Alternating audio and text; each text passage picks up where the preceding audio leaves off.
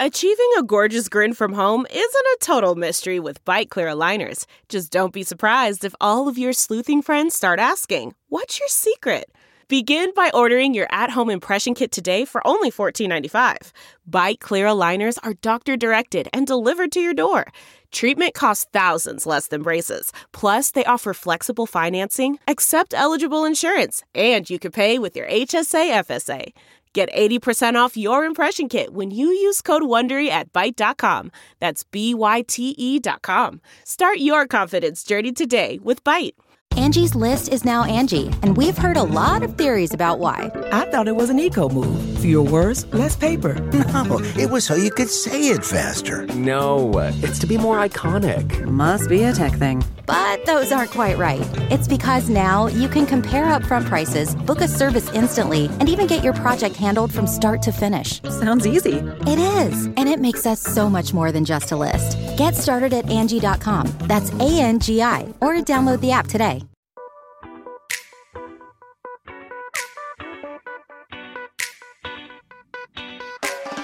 This is the Hash Podcast. Stay informed with the latest on Bitcoin, ETH, the Metaverse, Web3, and more with stories that matter to the crypto world. All on the Hash for your ears. You're listening to the CoinDesk Podcast Network.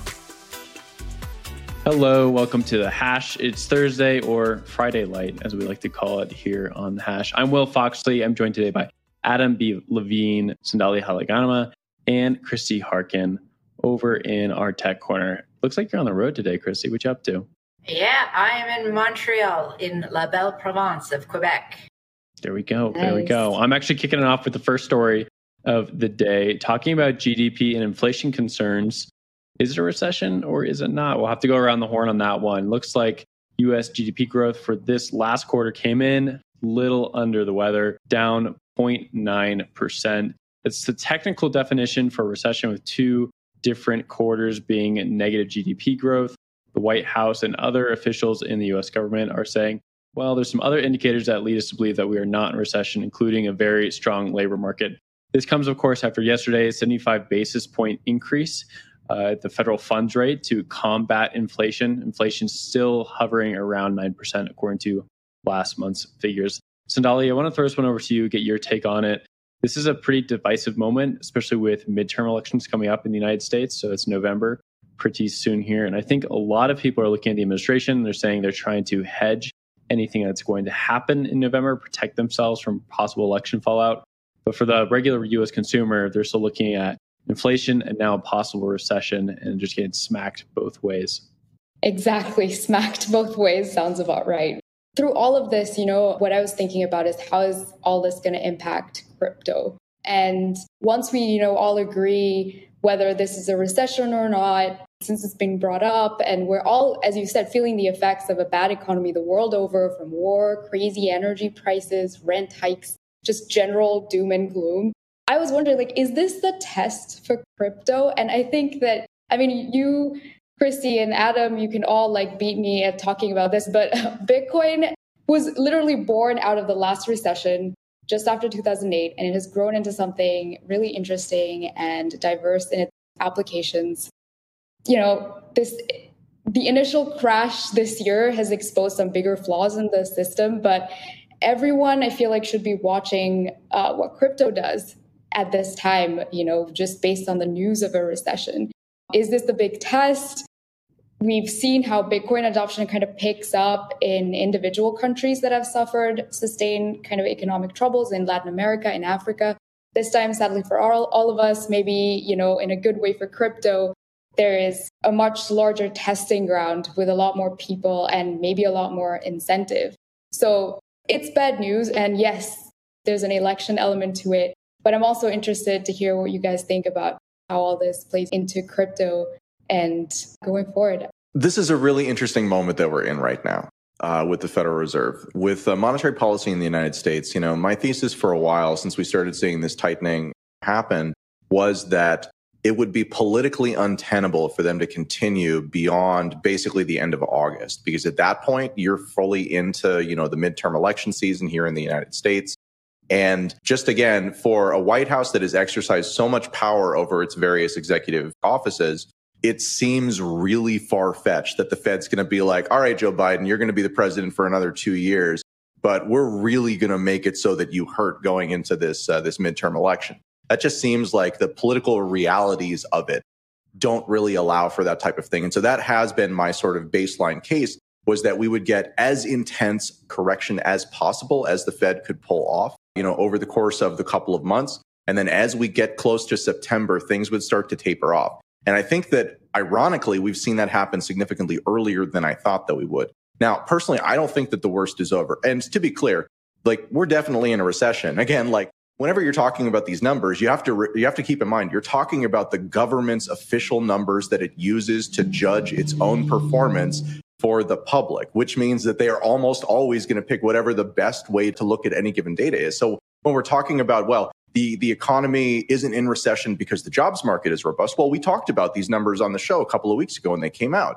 And the numbers, although they looked robust, they looked like it added hundreds of thousands of jobs. In reality, they added jobs, but people who had jobs went down. The number of people who held full-time jobs went down by hundreds of thousands. The number of people who held part-time jobs went down by hundreds of thousands. The only thing that went up was the number of people who were holding multiple jobs, with the number of people who were working full-time hours at multiple jobs reaching an all-time record high. So again, when you look at the top-line data, you can find some bright notes, but if you actually dig into how you get to that data, you see that they're presenting it to you not just in the best light possible, but in a light that is fundamentally misleading. And then they're using that as a way to justify, whatever it is that they already wanted to do. So, this is not even a political issue. This is a systemic issue, and it's a systemic issue that stretches across both parties, both administrations, going back through most of my lifetime in the United States. So this is not a short-term issue, but it is an issue that, again, as far as the impact on cryptocurrency,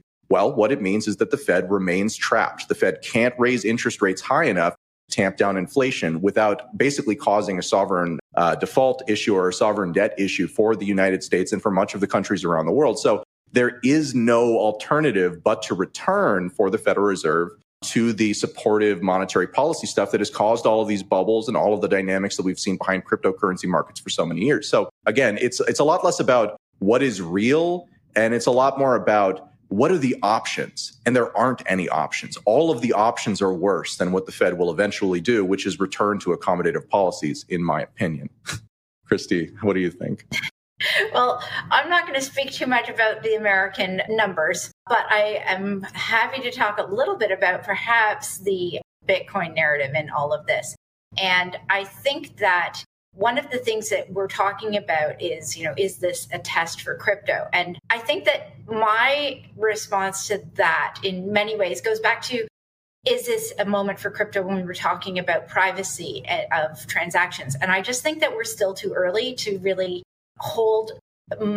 take a whole lot away from what we're looking at right now in terms of Bitcoin's price go up, price go down numbers. It is a store of value, considered by many to be a store of value. And people are looking at, it went down from its high by whatever, 75% or whatever it was. And yet the problem with looking at it that way as not being a store of value is, first, you're looking at it on a very short time frame. And second, you're also dealing with people who invested in Bitcoin as a number go up and then freaked out when number went down, not thinking long term. Even take a look at what happened with Tesla. They needed cash on their books, so they liquidated 75% of their Bitcoin, not because it's a bad asset to hold, but if you need cash to pay your rent, or you need cash to have your numbers on your Tesla books look good, if you need cash for whatever it is that you're doing, until there's, the so-called hyper Bitcoinization and you can pay for everything with Bitcoin, you need money, you need cash. And sometimes that means either you have to liquidate some of your Bitcoin in order to fulfill those obligations, or it's so early and we're dealing with people who are not looking at the right time frame that they panic sell when the numbers go down. It's still up, though, from the last bull run bear market. I think we need another couple cycles before we can really judge it as a store value. It's earnings season, and we are continuing to hear about how companies are faring in these very turbulent times. Today, we're talking about Meta's Q2 earnings report and earnings call.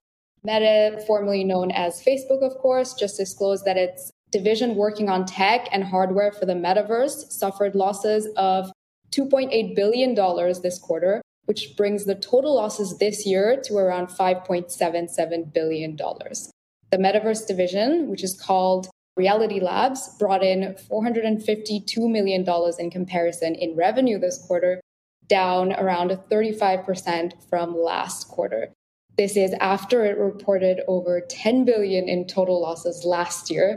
This is all very bleak, guys, hang with me. But based on where it's at now, this year's losses are set to surpass last year's losses. Again, this sounds pretty bleak, but Meta CEO Mark Zuckerberg said this during the company earnings call. I think we have a little snippet of it. He said, "This is obviously a very expensive undertaking over the next several years, but as the metaverse becomes more important in every part of how we live, I'm confident that we're going to be glad that we played an important role in building this." So it's a very optimistic outlook given the numbers. So I'm going to first toss it to Will for your thoughts on what he said and what all of this means. Yeah, that photo of Zuck there kind of feels like he's trying to invite us into his robotic world, right? And I don't know if I want to go myself. I will say from like an entrepreneur standpoint or like a technological standpoint, it makes sense that this is all falling apart right now. And that's part of the game, right? Look at the same thing happened in the 90s with the dot-com bust. Everyone was building all these websites. Everyone was buying whatever URL they could, just thinking that within that, you'd have your own business, right? And of course, it collapsed. But out of that came a lot of big winners that are still around with us today. Amazon's always the one people like to talk about, but there's many others, of course. And Facebook could be doing the same thing here, right? They're trying to pivot and move into the metaverse landscape with the hopes that in 10 years, 15 years, this is their product. And so right now, they're willing to spend the R&D. They're willing to spend the money on this to get themselves to this place. The question, of course, is do people want this? And will people want this in 10 to 15 years? And with the trajectory of people being constantly on their phones, constantly on Twitter, constantly on whatever social media app, it's a pretty good bet. It really is. And there's a lot of people who are using these things immersively right now. So why not in 10 to 15 years more so, right? You'd have to have some sort of reactionary or cooling period against technology for the bet not to work out. Or it's entirely the wrong tech stack and we don't know what is next. But for Facebook to be undergoing this and spending this amount of money on it shows a high level of conviction that is actually appropriate for a founder-led company that is this large. It's actually pretty impressive. It is difficult to move these large behemoths once they get going. These corporations really they keep plowing ahead with what they're good at. And so to see that there's like the leadership and tenacity behind an idea and spending this much money quarter over quarter, and you have to speak to your investors and your shareholders and tell them that you're spending this amount of money and just burning that cash for what could be nothing and could be something in 10 to 15 years. That's a pretty impressive level of conviction in my mind. Adam, I'm going to throw this one over to you for your take. I mean, I think it's an audacious bet, right? I mean, that's really what we're witnessing here. We're witnessing probably one of the highest stakes bets that I've ever seen. And that bet is on one side that this is going to be a thing, and on the other side that it's not going to be a thing, right? And so to that extent, we don't know if this is a boondoggle yet or just an incredibly shrewd play. But it's worth noting that, Facebook's other business, Facebook, has taken some pretty significant hits over the last number of years as a result of changes made to privacy laws, practices on how Apple phones deal with this type of stuff. They used to make a lot of money off of a very stable ad revenue business, mostly driven by mobile because you couldn't really avoid them. It was harder to avoid where to click. And now that's in large part gone away. And so they are looking for, okay, given our dominant position today, what is the thing that we should bet on in the future? Now, personally, the metaverse, to me, won't actually have much consumer viability until we see headset technology significantly improve from where it is. I remember watching a talk given some 6 or 7 years ago by an executive at a company called Leap that was talking about how in the future, at this point, he was saying 3 years in the future now, 6 or 7 years ago, we would basically have Ray-Ban type sunglasses that just have this technology built into them. And it becomes, as easy as putting on a pair of glasses. When that happens, then I think that suddenly we're going to see a lot of this stuff change. And there are other problems too, like how do you walk around and these types of things, right? Because it's that sort of disconnection from, our physical bodies versus what our eyes see that cause many of the problems about that. So I think there's a lot to be kind of said about this bet, but it's very much that. It's audacious. It probably won't work. But if it does, it'll wind up being one of the biggest coups in business history. In our next story, we're headed over to the United Kingdom, where an independent body tasked with reviewing and updating laws wants to extend property rules to cover crypto and non-fungible tokens, defining them as personal property. The paper recently released, which focuses on crypto assets that go beyond just currency use, also argues that existing property laws can't sufficiently accommodate digital assets owing to the, quote, many different features and unique qualities when compared to traditional assets. Continuing the quote, the law must therefore go further to acknowledge these unique features, which in turn would provide a strong legal foundation for the digital asset industry and for users, the commission said. The seemingly crypto-friendly proposal is aimed in part in helping the nation's government achieve its goal of turning the country into a global crypto hub, the commission also said in the statement. And whatever the commission does here, I just wanted to note that Scotland and Ireland have their own legal system, so they actually would not be affected by this. But Christy, if you're into it, I'd like to get your take on this first. In a world that's rapidly acclimating to crypto and NFTs, we're seeing all kinds of different regulatory approaches to it. Where does this proposal from the UK fit in that context? Well, I think it's kind of exciting that they're actually looking at these digital assets as property. And they're saying that, it's the firms that are transmitting the money or the funds that have to be concerned about the whole money transmission side of things. On a personal level, like from you to me to Sandali to Will, those are not considered money transmission actions, which is, at least they're getting that part right. My first light bulb question mark over my head was thinking about these transactions as data, thinking of them also as data being speech as opposed to property, and where that definition of crypto, especially Bitcoin, can fall into that. If we're going to look at it, if we're going to define it as property in one context, can we also define it as speech in another context? But I think at the same time, they've also made allowances for that and said, nothing is going to fit in neatly into one box or the other, and that there will always be crossovers and nuances that need to be negotiated and navigated along the way. Will, I saw your hand go up. Yeah, my quick thought on this before I hand it off to Sandali is just this reminds me of last bear market cycles headlines that we'd see a lot popping up, where it'd just be like, let's check in on this very random regulatory scene and see what's happening with crypto. Because that happened a lot during the bear market because there's not all these huge fundraisers or tokens popping or funds collapsing. So we're a little bit of a different headline situation here. Last thought on it is just interesting to see how the jurisdiction by jurisdiction rollout of crypto regulation is going to occur, right? So we looked at here in the UK, there's so many different jurisdictions that they're going to have to individually work on cases for how crypto is defined. Now think of that in a global context. Think of it in the United States. We have so many different states that it has to go through. If you're trying to become a money transmitter, you have to go state by state in order to get all the money transmission licenses. Go to South America, go to Asia. If you want to become the dominant player in this, very difficult. You need to have a lot of capital. And that's why firms like Binance or FTX are really chugging ahead. They're getting huge raises and they're trying to make as many inroads as possible because you need to check all these boxes if you're going to become the exchange de facto for everyone to use. Sandali, up to you. Thanks, Will. Yeah, I kind of want to touch on the bigger picture here about UK becoming a crypto hub. This proposal is very much a play for consumer protection as well, right? They're saying that if crypto is treated as property, then if somebody were to steal your property through a hack or something, you should be able to legally fight and claim your losses.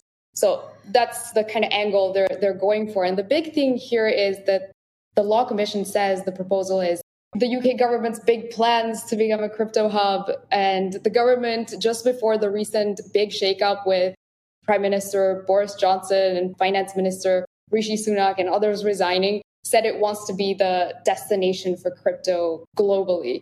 And last week, in kind of a big move, the UK financial regulators proposed rules to Parliament to bring stablecoins under the jurisdiction's payments law.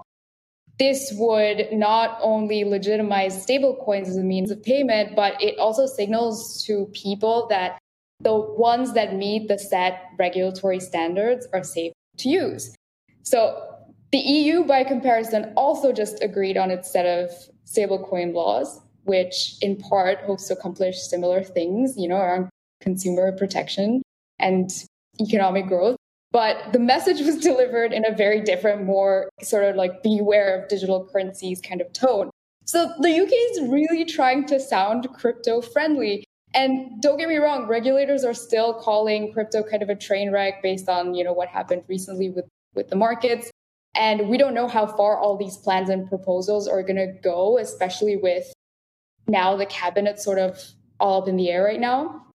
But instead of, the European Central Bank every other day telling us that what we already know about a potential digital euro that could work or could not work, that, needs to be capped, needs to be this or that, not really getting anywhere. And instead, the UK is sort of pushing, from what we're hearing so far, for the safe use of private digital assets. And I don't know, it sounds pretty, funny hearing individual stories like this, but the general messaging is definitely interesting and different from what we're hearing from the rest of the world. So that was my rant. I think that any government that wants to be friendly toward crypto, that sends a signal to the rest of the world that maybe they need to notice that and possibly look at it differently. Maybe it makes some of them dig in more. I don't know. But yeah, to Will's point, what he was saying about, how everything is different all over the world and how people are going to have to eventually sort of settle on something that they can all agree on. At least we've got one voice in there that's representing two entities, Wales and England, that is coming down on the let's all make nice with crypto and see what we can do. Adam, want to finish it off? Yeah. So there's one other thing I think that we can draw this back to, which is if you look at the United States, if you look at recent comments from Prime Minister Modi over in India, if you look at from, the ECB, IMF, et cetera, you'll notice one thing in common that they've all been talking about, which is they want a unified regulatory scheme that doesn't just happen on a country by country or state by state basis, but happens across the world. And the reason why they want that is because they know that to the extent that they leave holes in that network, to the extent that there is a place where you could go that has less worse rules around the thing that you want to do, well, if the money or the industry or the opportunity is big enough, then you're probably going to do that. So what they seek to do is eliminate any sort of competitive options that would allow you to escape the rules that they wish to put on you. And I think that's the vision on the US side, right? This is how we keep control, is we make it so that everybody agrees to our rules. Now, there's no place to escape the system. But the problem is that people's interests don't align with that, right? Whether you're talking about El Salvador, with their great Bitcoin experiment, or you're talking about, like advisory body here coming out of the UK covering Wales, in England, like you're looking at an ecosystem that doesn't have all the same interests as the US hegemonic, dollar preserving kind of regime does.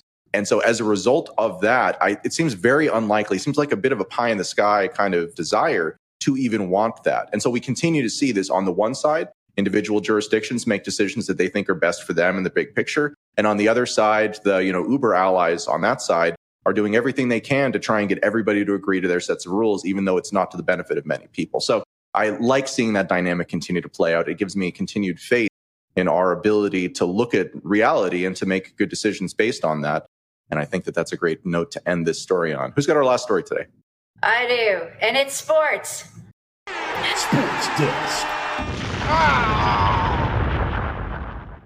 Woohoo! So this week is Sports Week on CoinDesk, and there are a pile of really great articles. And the one I wanted to pull out today is written by one of our new reporters, Margot Neiskirk, who wrote about women's sports leagues and crypto. Is this an overlooked investment opportunity? And I think by the end of the article, we can probably come to the conclusion that it's heck yeah, and there should be way more investment in women's sports sponsorship opportunities. And here's why. So in 2020, women's sports globally received less than $1 billion in sponsorship. That's compared to $467 billion that went toward men's and mixed sports, including Olympic and Grand Slam events. Now, the thing is, you think, okay, well, maybe there's just not as much engagement from fans of women's sports. No, not true. According to a Nielsen report, sponsorships in women's sports have gone up by 146% since 2018. And the thing is that fans of women's sports are 25% more likely to buy sponsored products than fans of men's sports. Also, women have a fierce loyalty to their favorite athletes and teams and tend to buy more gear that way. They also have an outsized influence on decision-making and how things are spent in the home. So there's a lot of good reasons to cater to women's sports and their fan base, which is, again, often largely female. But when it comes to crypto, sports fans are twice as likely as non-sports fans to have knowledge about Bitcoin and or Ethereum and other crypto, and are 3 times as likely to say they're very familiar with the workings of the crypto ecosystem. Overall, 47% of respondents to a poll by Morning Consult, of these respondents who are sports fans, said they're very familiar with crypto, compared to just 39% of US adults and 23% of non-sports fans. So this is a niche audience that has a loyal fan base and a better than average understanding of crypto when you look at that small niche. So why not have more sponsorship? Why not go after the female sports figures who have some prominence and have some say on social media and could be good promoters of the brand? We've got a few. There's Naomi Osaka, who is a tennis player sponsored by FTX. Coinbase has been sponsoring the Seattle women's basketball team. But there's you can almost count it on one hand what we're looking at here. So Sandali, other female in the room, what have you got to say about it? No, this is such a cool piece. It's super interesting, and it talks about an unexpected market that, people are taking advantage of, but, could be doing better. And my first question was, and it made me kind of curious, what percentage of women sports fans are actually women? Because I wanted to see if these crypto savvy women sports fans are actually women or, more men. So I did a quick search, and I found that across a few countries like the US, UK, Italy, and Germany, where they have huge international sports fan bases, 51% of women's sports fans are male. So there's a pretty good balance there. But yeah, I'd like to know if this is actually promoting crypto engagement among women as well, or if it's more skewed towards men. But overall, a really cool piece and something we can definitely look more into and kind of explore. And this is my personal thing, but I think that women's engagement in crypto is still very low, and it could be better. They could be, engaged more in leadership roles. And there are so many initiatives around the world to make that happen. And it's really great to see that women's sport is kind of taking center stage and could be one of those drivers if more, as you said, investment and interest came into it. Will, I saw your hand go up. Yeah, the numbers in this one were the coolest to me. That 25% number that you just threw out there, Christy, was really, really interesting. And of course, women's sports makes up a smaller percentage of the number of sports fans out there. The fact that there's an outsized influence within it is really important. And it actually looks like a really good investment opportunity. If people are purchasing those things that much, that'd be a pretty smart thing to throw money at. Not financial advice, of course. But the other thing that was interesting about this was the crypto engagement across teams and sports. So people who really enjoy sports happen to know more about crypto and happen to be more engaged with crypto. And it seems to be vice versa as well, which makes sense on an intuitive level, right? A lot of people are in sports, are also into gambling. They're also into gamification of things. They typically are playing FIFA, things like that. And there's a lot of crossovers between those two worlds. So I'd expect these numbers to continue. But for me, this story is just awesome to see those statistics pulled out and to just put them in context of the wider world of crypto and sports. Adam, to you before we close. I'll keep it very quick. Seems like a perfect opportunity for Sam Bankman-Fried to deploy one of his millions and effectively double the industry while getting significantly more bang for his buck based on this conversation than I think that he's been getting from his other sponsorships. Back to you, Will. SBF, if you're watching this, you know where to throw the next wad of cash. Well, that is the hash for the day. I'm Will Foxley. That was Adam B. Levine with the hot take on where SBF should dump some money. Christy Harkin up in We Canada. And Sandali Haganama, thank you so much for joining us today. I appreciate all your time. If you were listening to this, the hash for your ears is a thing. Thanks for listening. There's also more podcasts you can check out on the CoinDesk Podcast Network. For us, the hash, I think that's it, right? We got tomorrow, though, Friday. Friday Light is done. Friday's tomorrow. See you guys later. See you next time. You've been listening to The Hash on the CoinDesk Podcast Network. We would like to hear from you, so if you have any questions or comments, please reach out to us at podcasts@coindesk.com, subject line, The Hash, or leave us a review on your favorite podcast player. Thanks for listening.